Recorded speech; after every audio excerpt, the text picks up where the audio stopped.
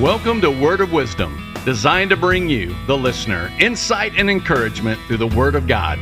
Despite turmoil and chaos in the world, there is understanding, assurance of heart, peace, and spiritual stability available through the truth found in God's Word.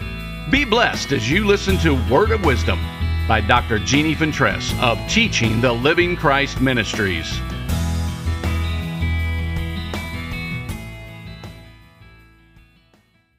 I've noticed lately that when reading the newspaper, I scan the obituaries more often than ever before. It's because I've reached an age that causes me to realize I'm further on the other side of life than I've been. Now, I'm not old, but I'm older, and the reality of the end of this life is unquestionable, more unquestionable than ever before.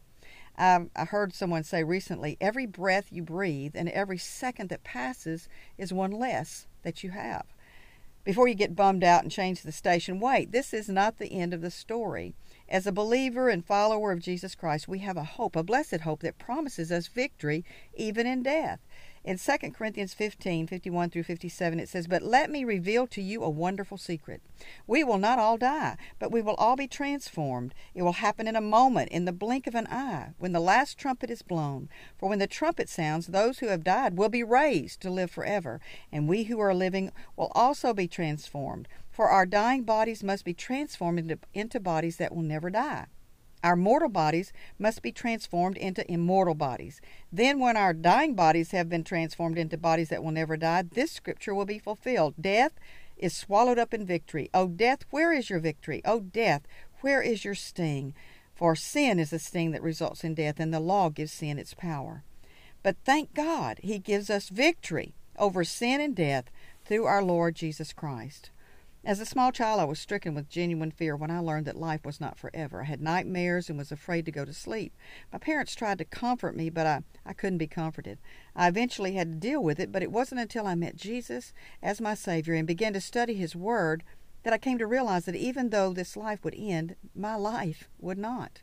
Now I know that there are many who do not or will not accept this as truth. But I've chosen to believe and to live my life according to the truth found in God's Word. And guess what? I no longer have fear. Now, I can tell you, I plan on living as long as possible, dreaming and growing until the day that my Heavenly Father calls me home or our Lord returns and we meet Him in the sky. Either way, I know where I'm going, and death no longer has a sting. Hebrews 2:14 through 15 assures us of this. He, Jesus, shared in humanity so that by His death He might destroy him who holds the power of death, that is the devil, and free those who all their lives were held in slavery by their fear of death. The Message says it this way: by embracing death, taking it into Himself, He destroyed the devil's hold on death and freed all who cower through life scared to death of death. So even as I live, I can be thankful that He, Jesus, holds the keys to my life and my death. Because He rules and reigns over eternity, let's rejoice and give Him thanks. For through Him, we have the victory.